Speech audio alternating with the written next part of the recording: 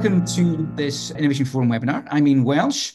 Today, in the latest of our big debate series, we're going to be considering the European Union's Deforestation Regulation. The EUDR has been designed, of course, to prevent deforestation-linked commodities and products from entering the EU market, and in doing so catalyse a much-needed reduction in deforestation on a global scale.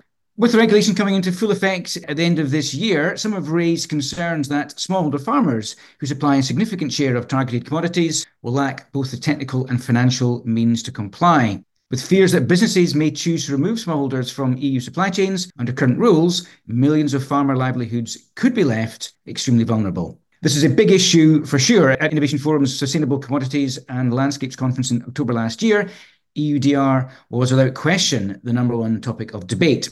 There's lots to talk about. And to help frame our discussion today, I'm delighted to be joined by a fantastic expert panel. We have Emanuele Pitto, International Relations Officer at the DG Environment at the European Commission. We have Olivier Tichit, Director for Sustainability at Musim Mas, and Tessa Meulensteen, Senior Programme Manager for Coffee at IDH. Welcome to you all. Emanuele, perhaps you can start us by outlining what the EUDR is and what it is designed to achieve. Thank you, Ian, and thank you very much for the invitation, first of all. And I think it's a pleasure to talk about this regulation, especially now that we are at a critical juncture. As you say, the regulation will enter into application at the end of this year. It was presented in 2021, adopted in 2022. Entered into force last year.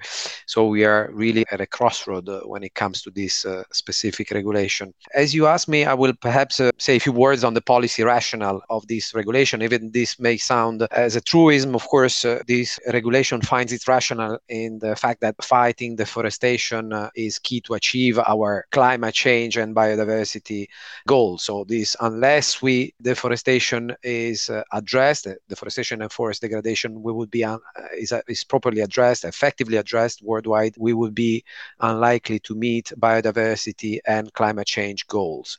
Of course, there have been over the years a number of commitments worldwide, including Sustainable Development Goals, most recently Glasgow Declaration, where countries worldwide had committed to halt or reverse deforestation, but unluckily this didn't lead to promising results. This regulation also finds its rationale in twofold evidence, I would say, scientific evidence. First of all, the fact that deforestation takes place worldwide, both illegally, but also actually in line or in compliance with the legislation of the country where it takes place. So deforestation worldwide is both legal and illegal. And the second evidence is that deforestation is linked to, the majority of cases, is linked to the conversion of land for the purpose of agricultural use. So conversion of land from forest into agricultural use for the production of a specific set of commodity associated with deforestation. Against this background, because the European Union is a large consumer of these commodities, it was obvious that we would take action to minimize EU contribution to deforestation and forest degradation worldwide. And this is actually the objective of this regulation. It's important to keep in mind. The objective is to minimize EU contribution to deforestation and forest degradation worldwide. An objective that has two corollaries. First of all, to minimize the risk that products from supply chains associated with deforestation are actually placed on the EU market or exported from it. And the other side of the coin is the specific objective is to increase EU demand for and trade in legal and deforestation-free commodities and products. This is the policy rationale, why, and the objective of this, why this regulation and what is its objective. Its feature, again, maybe are well known, but this regulation establishes a set of obligations for operator, meaning those placing on the market, on the EU market, a specific set of commodities, regardless whether they are produced in the EU or imported or exported from the EU. This regulation applies in this irrespective of whether we are talking about domestic or imported products. An obligation for operators placing on the market this set of commodities. And these obligations are due diligence obligations to prove actually that the commodity or the derived product are legal and deforestation-free. Most typically, the deforestation-free requirement will be proved through the provision of geolocation, meaning where the specific commodities has been produced. I am aware that this is a super short resume of what the regulation is and what it's trying to achieve. Of course, we are, as I said, at a critical juncture because there are a number of aspects of this regulation that, not all aspects of implementation lend themselves to the legal text to bring clarity. So the legal text that does not shed clarity on all aspects of the practical implementation. So we are working as we move forward full implementation to dispel ambiguities and to clarify aspects of implementation, but also to listen to concerns. And this forum is, of course, an excellent opportunity for this. Perhaps you could just outline what's the timetable then from this point? The regulation has come into effect, but its full impact isn't until the end of the year. Perhaps just talk us through the different signposts along the timetable. The regulation was entered into force on the 30th of June 2023. However, the obligations for operators, so those who have to comply with the obligation to prove that a specific commodity or products in scope is deforestation-free and legal, these obligations will start applying as of 30th of December 2024. But the regulation is already in force. For example, the obligation of member states to appoint a competent authority, because I forgot to mention that the enforcement of this regulation lies with member states, EU member states competent authorities. The obligation for member states to appoint such competent authority was the end of last year. So we should have right now already the competent authorities. But the obligations for those placing on the market commodities and products will start being applicable as of next year, basically, as of 2025 onwards. From that moment onwards, operators will have to submit due diligence statements proving that a specific commodity or a product in scope is legal and deforestation-free. And from that moment, they will have to comply with due diligence obligations. Can you just remind us the commodities that we're talking about? We are talking about 7 commodities, which is coffee, cocoa, palm oil, timber, rubber, and cattle. I always forget one. A list of derived products which are made using these commodities. The list of derived products, typically furniture for timber, tires for rubber, chocolate for cocoa, is included in Annex 1 of the regulation. So we have a list of HS code, customs code, which pinpoint exactly which derived products are in scope. I think soy is also on the list, isn't it? I think that was soy, yes. Yeah, I always forget one. Yeah, absolutely. And just final question. What are the sanctions that will come in on the 30th of December? The sanctions and the penalties are in the remit of member states.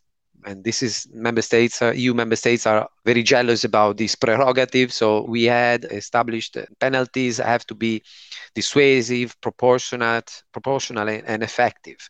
It's up for member states to achieve this. Maybe I forgot to mention one element. This regulation, of course, is supposed to repeal and replace a previous regulation, which was focusing only on timber and which was focusing only on illegal timber. This was the timber regulation. One of the evidence of the evaluation of this timber regulation was that there was a broad discrepancy in the level of penalties in the EU27. So one of the lessons learned was and I think we have achieved this, to have a more harmonious set of penalties for operators and traders that would be in breach of this regulation. But the typology of penalties, of sanctions, is within the remit of member states. It can be administrative sanctions or even criminal sanctions in the most serious case of breaches. Thank you very much indeed for a comprehensive outline of the regulation and other implications. Olivier, welcome. Musim Mas, one of the biggest palm oil businesses in the world. Obviously, palm oil is within scope of the EUDR. Perhaps, Olivier, reflect a little bit on what you've heard from Emanuele, but I'd be keen to hear from you what the challenges are that you're finding in terms of how EUDR will be implemented. Thank you, Ian, and thanks for having us in this panel. Very hot topic, as you mentioned. Indeed, Amsterdam was amazing for that. You would say anything and you would go back to EUDR. So I'd like to speak from the point of view from a business based in Indonesia in that case, and depending quite greatly on small farmers. So I'll focus on small farmers, otherwise the list of issues with EUDR would be a bit too long and not exactly fair, I think. Three requirements for the EUDR, to summarize, seen from a business point of view. Three requirements. Indeed, the products have to be deforestation-free. They have to be legally produced, but also they have to be segregated all the way. So you have to make sure that these products never get in touch with other products, even the same kind of products. All three are very strict requirements, as set by the regulation. There's no tolerance. There's a tiny tolerance on the deforestation per declaration. It's half a hectare, which is per year 500 kilograms of coffee per shipment, or per declaration, if you wish, to take the example of coffee, or 700 kilograms of rubber. The sanctions, I don't know, I must have misread, because I read in the regulation that the sanctions could be financial sanctions at the minimum of 4% of the EU turnover of a company. So maybe something we can clarify a bit later. The issue that we have is, the main issue that we have at the moment is that we have, for example, for deforestation, we have no official reference map for due diligence. It will be left to the member states, or it will be left to us, which is fine with me. We have also, for legality, the guidance is as per local law, which is fair, but at the same time does not reflect, and that's where I'm surprised that the EU would say that, because it doesn't reflect the actual knowledge that the EU should have of the situation, in particular of small farmers, who are most of the time in a non-formal economy, where also they might not have land titles, even though the law of the land should be that you have land titles if you're a farmer. And segregation, well, it's very simple to understand. It's very strict. You cannot mix from beginning to end. Fair enough, but it's very demanding. Now, the real issue, on the other issue that we have, that will condition what I'll say afterwards, is that the checks will start in 2026. Time being, by the national competent authorities, and which means that what we are preparing today and the shipments that we'll do in 2025 will be, I'm not going to say blind, but effectively we will not be checked, and we will not have an idea of how we're going to be checked, except if suddenly the national authorities start issuing guidelines tomorrow or very soon, because we need to know that by now, basically. It would be nice. It's not as if we make things today for shipment tomorrow. It's not as if we can get our suppliers or farmers to comply, or ready for compliance, or identify the ones who can comply today for tomorrow. And so this means that we are going to be very careful in this first year and a half. We are going to have to be very, very conservative in the approach that we take. So for smallholders, what's it going to mean for us? How are we going to look at our supply base and look at, in particular, small farmers? Legally produced. Well, that means for Indonesia, we are not going to be able to accept independent smallholders who have no land titles. My problem is that in theory, it's fine. Let's say there's 100 smallholders. I'll pick the 10, 20, 30, 40, 50 who do not have land titles, and we'll segregate them. Well, that's not that simple. They might not have deforested, for that matter, but I will have to exclude them because I cannot demonstrate positively that they are legal, that they have a land title, which is a bit of a problem. There's also the issue of the date of production, but maybe I don't want to bore people with the point about date of production and how we are going to pass that down the line. If you look at coffee, for example, coffee farmers and coffee independent smallholders, cooperatives, I'm sure Tessa will speak about that better than me, but they will hold I used to work in coffee, so they will hold their stocks to wait to sell at a better moment. So if they have also to keep track of the exact dates of production and make sure that they pass on that information accurately, otherwise they'll be disqualified to ship to the European market, that's going to be a bit cumbersome. And to be frank, I don't see what it achieves, but never mind. But that is playing once again against smallholders as they are today for their vast majority. Also, finally, that smallholders can be present in multiple supply chains. So it's quite difficult to attach them to one specific supply chain and tell them, well, from now on, you will be in this supply chain and don't get out, because it's really difficult to identify you, to demonstrate your compliance with the EU requirements, and now don't get out of there. How do we block them in that kind of situation? I think that's not going to happen very well. We were talking about how do we kind of address or bring solutions. There's a mention of negligible risk in the regulation. I know it's been explained the FAQ is a bit particular about it, but I think we could use negligible risk to the benefit of small farmers and to ensure their inclusivity. Why do I say that? Because we have been developing tools on how do we address the mass of smallholders. In Indonesia, there's 2.6 million palm smallholders. How do we assess what's in our supply chain, knowing that they go in of the supply base of a mill to another mill tomorrow, and so on and so forth? We have already conservative, quite precise tools on how we can assess, without going individually to each smallholder, if they are legal, and or at least if they are not illegal, and if they have deforested by using things that I think the EU is looking into, geolocation in excess, declaration in excess. But we'll go a bit further. That's, I think, where there is a clash. We'll go at village-based geolocation and traceability, whereas the EU is asking precise farm points, where I think that's where the good is the enemy of the the better is the enemy of the good, I think is the right expression. And maybe I'll stop there. I think I've been long enough. Thanks. Olivier, when we spoke in October, Musim Mas had just announced that they were likely to not have smallholder farmers in their supply chain for the European Union. Have any of the things that you've mentioned just now changed that policy? No. As of today, we are still in the same situation where our priority will be not to include smallholders. There will be a minority, a very small minority of smallholders we know we can include because they are the ones supplying directly to our own mills. There are some supplying to some of our suppliers' mills who are also very well documented. For the others, most of the time, the tools we have designed to ensure that we can assess their legality and their lack of illegality and their performance in terms of deforestation, that will not be enough to satisfy the EU. It's been enough to satisfy a lot of our customers and NGOs, but not the way the EU regulation is written and explained at the moment. Okay, well, thank you. Obviously, massive implications of that potentially. Emanuele, can I turn back to you very quickly on Olivier's point? He said that as far as he was concerned, the sanctions for breach of the regulations will be a minimum of 4% of EU turnover. Is that the case? Yes, I didn't go into details on all the type of penalties that are foreseen, but that is among the type of sanctions that are foreseen. There are, of course, fines, financial sanctions for those in breach.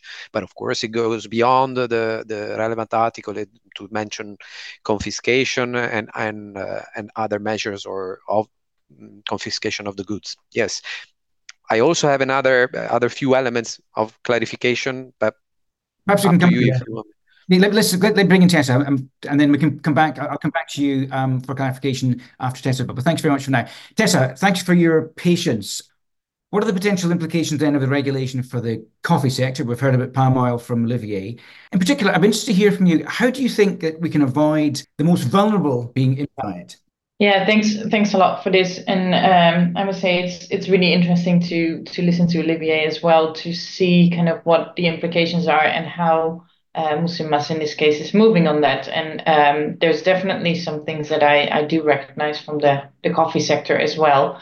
I also think that's where the potential risk and a lot of the potential solutions lie. So maybe to sketch a little bit of context of what the coffee sector looks like, because I assume not everyone in this webinar is aware of that. But we're talking about a sector that is highly dependent on smallholders. We're talking about 12.5 million smallholder farms times 2 or 3, then you have the number of farmers. And not only are we talking about a lot of smallholders, but we're also talking about a lot of origins. So coffee is being grown across the coffee belt, which spans over 50 countries. Mind you, the requirements to be compliant with local legislation times 50 for at least a number of global companies. So that's good to be aware of. And on top of that, those origins are not similar. There's a large diversity of the type of origin, and there's a large diversity of the farmers within origins. So that just to give you kind of a flavor of the complexity that the sector is dealing with. Having said that, I do believe that the legislation is a good thing. I do believe the goal of the legislation is a good thing. That means that we need to think about how do we address this holistically, right? How can this be addressed within the spirit of the law, understanding and not downplaying any of the complexities that we've just heard. And a lot of that actually goes into doing things collectively. So there's a lot of benefit in addressing things collectively and addressing things between public and private sector. And just to give you some examples of that that I've witnessed in the coffee sector in the last year.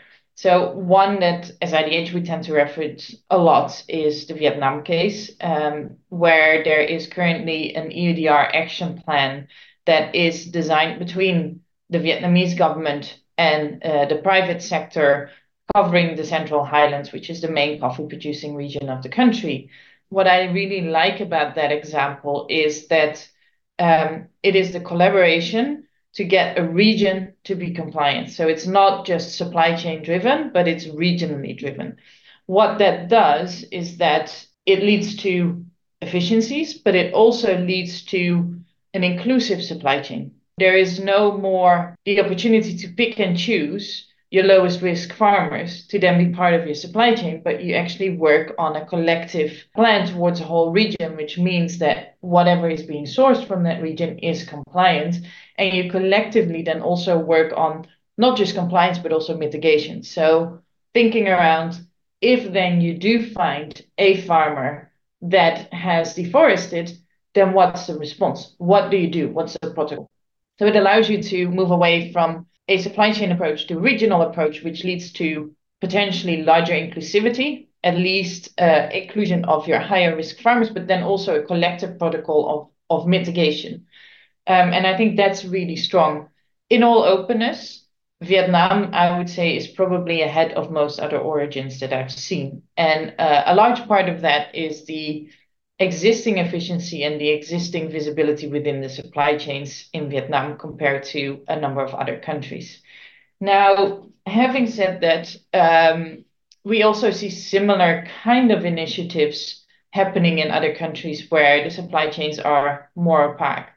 None of those are to the level of maturity that the one in Vietnam is, but really I want to emphasize the opportunity that's there for collective action while understanding that there is this hard deadline, right? So, and that takes the form of, in some countries, it is public-private. In other countries, it's different private sector parties coming together, but then saying, we are willing to offer whatever mapping data and traceability data we have to a government institution to then be complemented with whatever is out there from the government institution. What is crucial is that that's being done thinking about kind of a time approach. So what is needed to be compliant now? What is needed to build that inclusivity that I was just talking about? And what is needed going forward to then build your mitigation strategy, not only for EUDR, but also for the CSDDD that's on its way, for example. I really want to vouch that, yes, it's complex. We all understand that. We all know that. Yes, there is an absolute risk, and we see this happening, of exclusion of smallholders. There is also a risk of inefficiency in your supply chains. Having to segregate your supply chains has a big impact. Going in collectively, even though it might take longer, and we understand you have to be compliant by the end of this year, or actually in many cases now, if you want to be able to import by the end of the year, the longer term perspective means that working together is probably still your best option, at least going forward. So I really want to emphasize that. And I said, I think Vietnam is a really interesting case to look into. Is there a risk that EU markets will be significantly short of coffee next year? Will I get a cappuccino when I visit Paris? I would not think so. I think the risk is more on the other side. I think there will be a number of origins that are significantly short of demand from the EU market. So I think there will be a shift in where you source from, at least on the short term. As mentioned, there are origins where the supply chains are clearer. The number of smallholders is smaller. The risk on deforestation is lower. You will see that from those origins, much more will enter the European market, at least on the short term. That, however, on the long term is not a good thing necessarily for the coffee sector overall, because that also means that probably most of the investments will go to those origins, while the actual diversity of origins allows the sector for now to have the range of flavor profiles that's out there, to be more resistant against weather events that we've seen over the last years. So for the overall resilience of the sector, it's not a good thing if all investments go to 2 or 3 origins. So there's a larger bit at stake there as well, next to, mind you, all the smallholders within those origins, of course.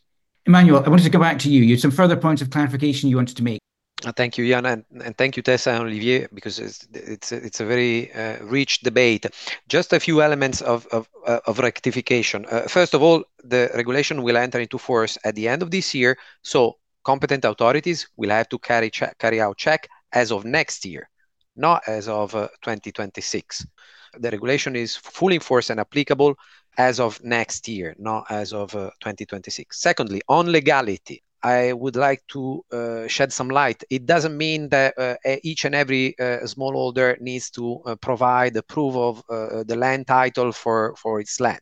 It's nowhere in the regulation. We know that oftentimes there is deforestation is associated with phenomenon of land grabbing. So but this boils down to a risk assessment. In some situations, this is highly more probable than in other locations, and this is where it's the obligation of the operator to carry out due diligence to obtain information that the product is actually legal. But it doesn't mean that each and every smallholder has to provide the land title. So just to be crystal clear, date and time of production. Date and time of production is not something that an operator has to provide when submitting the due diligence statement. It's part of, so it doesn't create blockages when it comes to submitting due diligence statement or custom declaration for imported products. It is an information, however, that an operator has to have as part of its due diligence system. One last element on segregation, because I think this is also an important topic. The thrust of the regulation is that if we were to allow in the EU commodities or products from unknown origins, we would not be able to achieve the objective that we are set out to achieve, meaning to be sure that we minimize EU contribution to deforestation. So I fail to see how, in the absence of segregating commodities of known origin from those of unknown origin, I fail to see how this objective could be realistically achieved.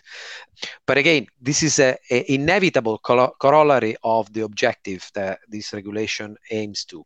We can discuss then about declaration in excess, and overall, I think what is important to acknowledge is that there are indeed many initiatives that this regulation, even before entering into application, but as set in motion, be it in Vietnam or in other countries. And I think both from the public sector and the private sector, I think this witness to the fact that in the absence, it is really necessary to work on the demand side of given these commodities, because otherwise voluntary commitment or supply side measure, it's hard to gather a lot of traction merely on the basis of a voluntary commitment. And I think it's the evidence that despite voluntary commitment in the last few years, deforestation has not halted nor reversed.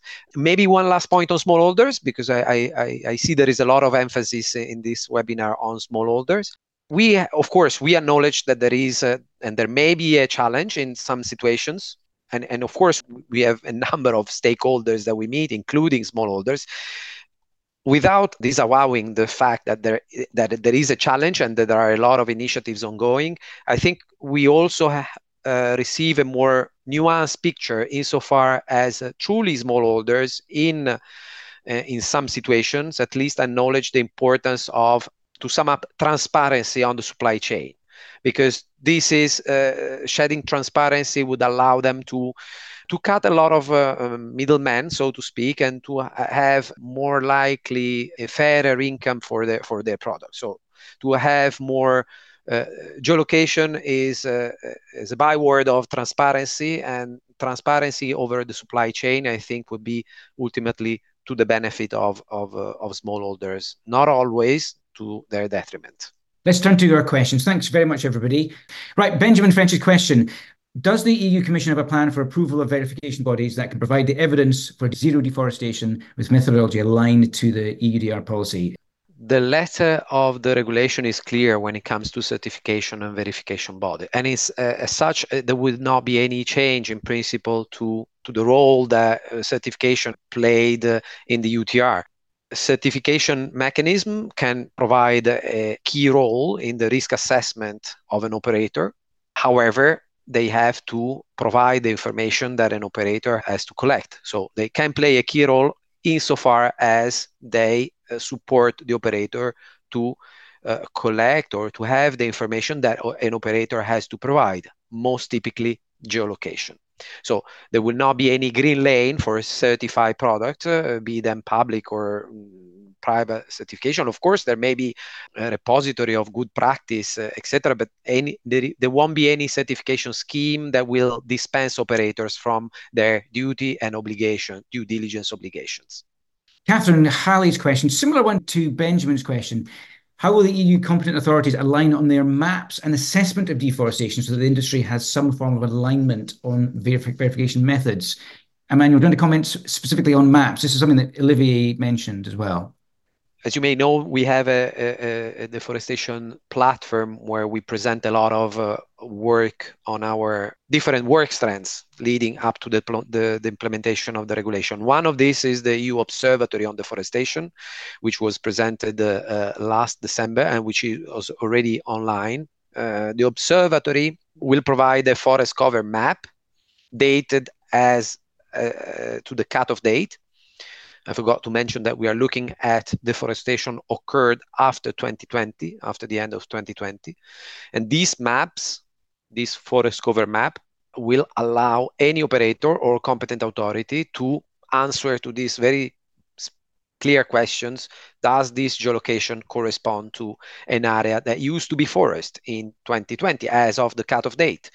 If the answer is yes, of course, this will be a first step of risk assessment, because it may well be that such commodity has been produced on a land that indeed has been subject to conversion from forest to agricultural use. But this, it's important to state that these maps from the observatory, EU Observatory on Deforestation, which is developed by our colleagues in the Joint Research Center, these maps are neither mandatory, so there is no obligation to use these maps. They're not exclusive, because we are aware that in some countries there may be more granular, more precise, more detailed maps, and they are no legally binding. So it's just one tool that we make available to operators and competent authorities to inform their risk assessment. Interesting results in the poll. It's pleasing to see that the majority of everyone on the call, probably unsurprisingly, is at least in conversations about how to comply with EUDR, or has created plans or taken actions, which is great. And it's also interesting that everybody agrees pretty much it's the responsibility of business to ensure that smallholders can comply with the new legislation. Apologies that we'd strongly agree there twice. We weren't trying to skew the poll, but thanks very much for answering them. Olivier, you want to come in? Well, I just want to avoid I just want to avoid things to get too cold. I wanted to thank Emanuele for the clarification on the fact that there's no need for every smallholder to submit a land title. That's definitely not the way I read the regulation, or the way it seems to be understood at the moment. It seems to be that there's a requirement to follow the law of the land. And if the land requires that you have a land title, I don't know how this tallies with the fact that we have to be compliant. We have to comply.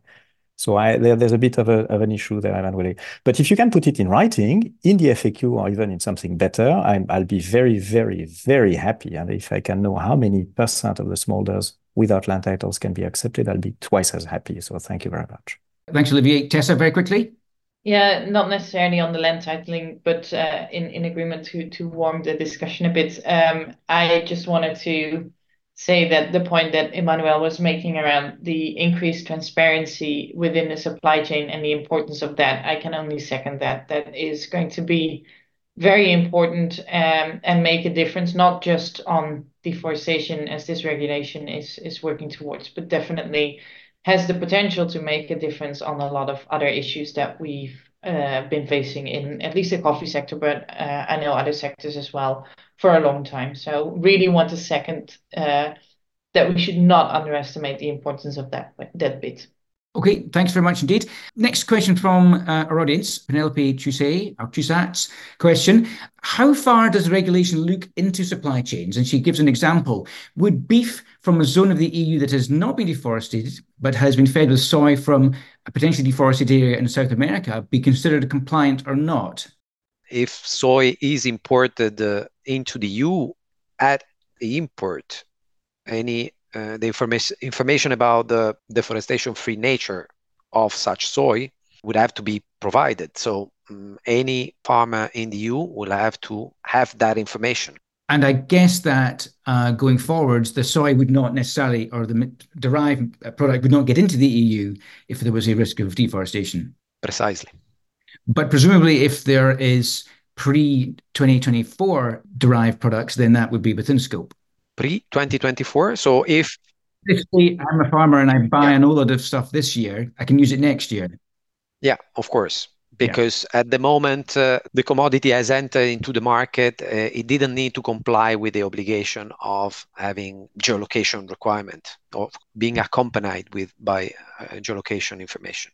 Okay, and we have a follow-up question about compound feed. Is compound feed included in the scope of the regulation? I'm not sure I know exactly. I mean, the list of derived product is in Annex 1, so I don't know it by heart, but one may check whether this corresponds to an HS code in Annex 1. We've got a question from Tobias Zobel, specifically around aligning data sharing with the Indonesian and Malaysian government. What's the EU doing to align data sharing with them, Emanuele? And perhaps Olivier, you could comment on this as well. This regulation is one part of the jigsaw. So it's not in itself the only tool. And of course, we acknowledge that it has to accompany, and the regulation itself acknowledge the need to work and step up cooperation with third countries. This is what we are doing. We are doing that also with Indonesia and Malaysia, specific for a number of issues and for a number of topics, including this one on the data sharing. We are discussing.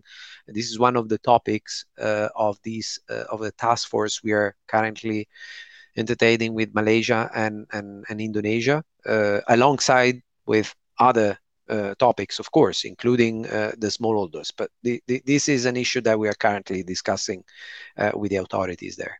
Thank you. Olivier, do you want to comment, given Musim Mas, of course, significant operations in that part of the world?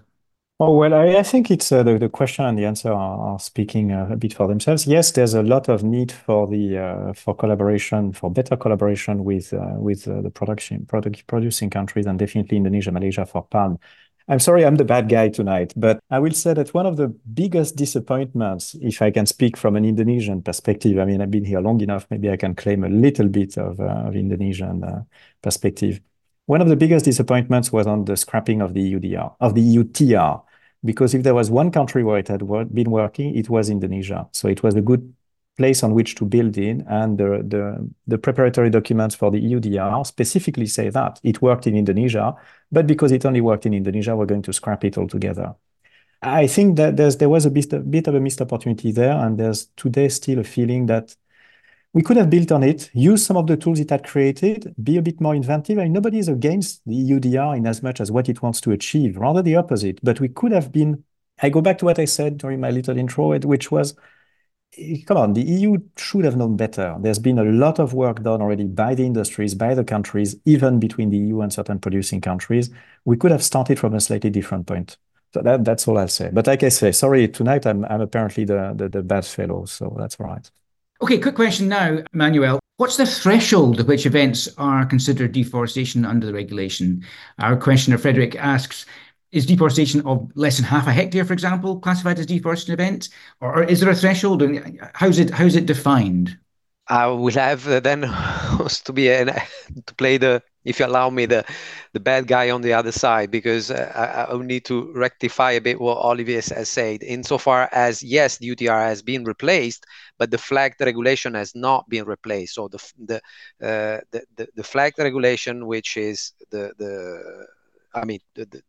was a certification schemes for timber, and this will not be replaced. So timber coming from Indonesia accompanied by a flag certificate will continue to enter the European Union market. And so in that regard, I think that tool will remain in force and will not change.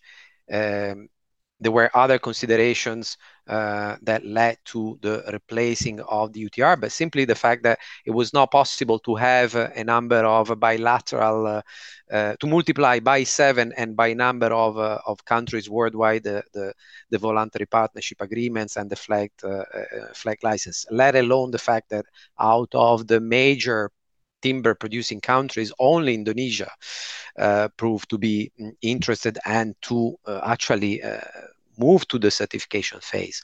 On the other question, I think we using the definition of deforestation is the one that is on the definition of deforestation, but also the other definition of what is forest or what is I mean, there are a number of deforestation on which number of definitions on which we have relied on FAO definitions, including the one on deforestation and the one on forest, which, of course, if there is then a forest, and the forest is defined exactly as in Article 2, as long as a forest is, I would say, concerned, it doesn't matter the amount of deforestation within that forest. Otherwise, one could gradually deforest a smaller amount of less than half an hectare, and this would not be this would not amount as deforestation. So as long as there is a forest and it's defined as land spanning more than 0.5 hectares, any encroaching on that forest would qualify as deforestation, insofar as it qualifies as conversion from that forest into agricultural use. We are not looking at other types of conversions. We are not looking at conversions into commodities other than those in scope. Okay, but if anyone wants more information, they can go to the FAO definitions. Olivier, Tessa, you both want to come in. Tessa? Yeah, I just quickly wanted to reflect on kind of the relationship between the different countries and building on what's already there, right? I do think there's some important things to consider, and this is definitely something that plays a lot in the coffee sector as well. So I would say there are a few things. So one is, what's the role of the EU and the EU delegations in country, but then also what's, for example, the role of the International Coffee Organization representing basically all governments from coffee producing countries.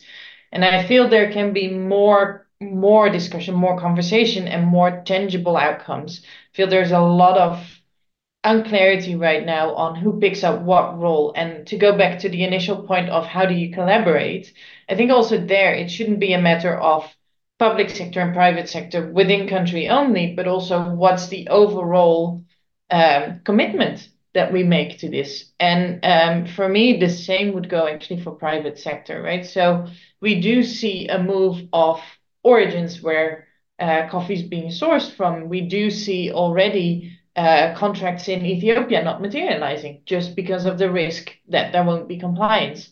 However, what's the sector commitment to a diversified sector and therefore to investing in those origins as well? So I do want to put in a quick call out that yes, there is a lot that we can build on. And yes, I do believe there can be more action towards that common vision and that common sharing, because we're all benefiting from a stronger sector and from deforestation-free supply chains. So I think I really want to put that frame in and not forget that, yes, in all the complexity, there is a larger vision that we need to follow. Thank you, Tessa. Olivier? Yes, very briefly on the EUDR. Again, I would like to thank Emanuele for his interpretation of the regulation, but I think the regulation itself is very clear. EUDR is being phased out. It's only kept for a temporary phase. So you cannot say that it's going to be kept. It will be kept only for a temporary period of time. And I think we have to be honest on that. I don't see that as a problem, but we just cannot say that it will remain. It will remain for a very brief period of time. And the preparatory documents of the EUDR say clearly that it will not be used, and it will. And again, on that one, I would echo what Tessa said. There was, I think, and there still is, hopefully, some room for a bit broader engagement and some common sense to bring back into the EUDR implementation and make it so that it's an opportunity for change and not just the creation of a niche market. I've got a very specific question, Emanuele. I'm sorry, back to you. Question about Ivory Coast and Ghana. Cocoa companies are not allowed to have contractual relations with farmers. So how can they assure their suppliers will be complying with this with the EUDR? I'm not aware about this specific situation, so I will investigate. If there is more information about this, I would be happy to. But honestly, I'm not in a position to answer to this. Conversely, sorry, Olivier, but I need to clarify facts, and far from me to entertain a ping pong on VPA. Or to be clear, I didn't say that UTR will not be repealed. UTR will be replaced and repealed and replaced. Clear. What I said is that flagged regulation will continue to be in force. So timber licensed by Indonesia will continue to undergo the rules of flagged regulation, not UTR. UTR, repeal and replace. I didn't say that. I say that flagged will continue to be in force. Of course, flagged regulation and licensed timber can only be approved of legality and not of deforestation free. Time for one final question. It's a question about support. What is the European Union doing to support producers from developing countries to comply with the EUDR? So, Emanuele, very quickly, what are you doing specifically to help these sort of producers that we've been talking about? It's very difficult in a succinct way to provide an outline of what we are doing, from Team Europe initiatives to project worldwide, from a traceability project for soy in Argentina to inventory of geolocations for rubber in Thailand, cocoa and coffee, of course, also in African countries, Ghana and Cote d'Ivoire. And of course, entertaining dialogue with producing countries in the public sector. There is a panoply of tools, cooperation programs, dialogue, but oftentimes what we see is that they do not necessarily always systematically need EU funding. Also, EU member states are very active on that front. The Team Europe initiative is a joint endeavor of EU and member states, but oftentimes we see countries rolling out a traceability platform with or without European Union support, but because this is a change induced, perhaps accelerated, it would have been there anyway. I would say that perhaps the regulation has accelerated the pace of a sustainability trend, traceability trend that was already there. The activities and the programs are multiple and in multiple countries for multiple sectors. Right. We're coming towards the end. I'd like each of our panelists just to sum up and say what they are taking away from our conversations over the past hour. It's been a really fascinating conversation, as I knew it would be, and with loads of interesting questions. So, Tessa, why don't you start us? Again, briefly, what are you taking away from this conversation? Yeah, thanks a lot. Well, I think the first thing, there's still a lot of questions, still a lot of unclarity. I do hope, and I think we did bring some perspective to the discussion, and really want to end with it brings a lot of opportunities as well, as long as we can look beyond the compliance and think around the larger context. So lots will need to be clarified, but definitely plenty opportunity to do this well if we take the right action now. Thank you, Tessa. Olivier? Thanks. Well, echoing a bit what Tessa said, I do believe there are a few opportunities there. I'm worried of the fact that this time the Brussels effect might not take place, and that we're going to end up with a niche rather than end up with broad change. That's what I'm worried about. And most important, I think that was the theme for tonight. What worries me is that some smallholders will be definitely put at a disadvantage and actually excluded from EU supply chain, while the industries to which they are linked were progressing and had devised ways which were quite practical to deal with, to keep them included and keep them progressing. Thanks. Thanks, Olivier. And Emanuele? No, thank you first of all for the opportunity. I would echo what has been said, that the work ahead is still significant. We are aware that there are a number of practical aspects of implementation that needs to be dispelled. We also aware that there are a lot of narratives that need to be rectified, and we need to dispel ambiguities or factually inaccuracies in some cases. But I think I would end up on a more positive. I think it's important to end up on a positive note, that indeed this regulation provides a lot of opportunities also for uptake of traceability tools, more transparent supply chains. Some had already put this in place earlier on. A lot still needs to be done, but and the time is short, but we are confident that this will prove result by in time, not by the end of the year, but in time. Well, thanks very much to you all for your questions. If you're keen to continue the conversations around the impacts of EUDR with our audience, or need help engaging your own supply chain stakeholders to find a way through it all, get in touch with our stakeholder engagement and communications team. We convene these kind of conversations to generate actionable outcomes. Details of our event series is also available on the Innovation Forum website. We'll be covering the ongoing implications of the EU's deforestation regulation at our future food events in the coming months, and at this year's Sustainable Commodities and Landscapes event in October. For now, I hope you found this webinar useful. I've really enjoyed bringing it to you. I've been Ian Welsh. Thanks very much indeed for joining us, and goodbye.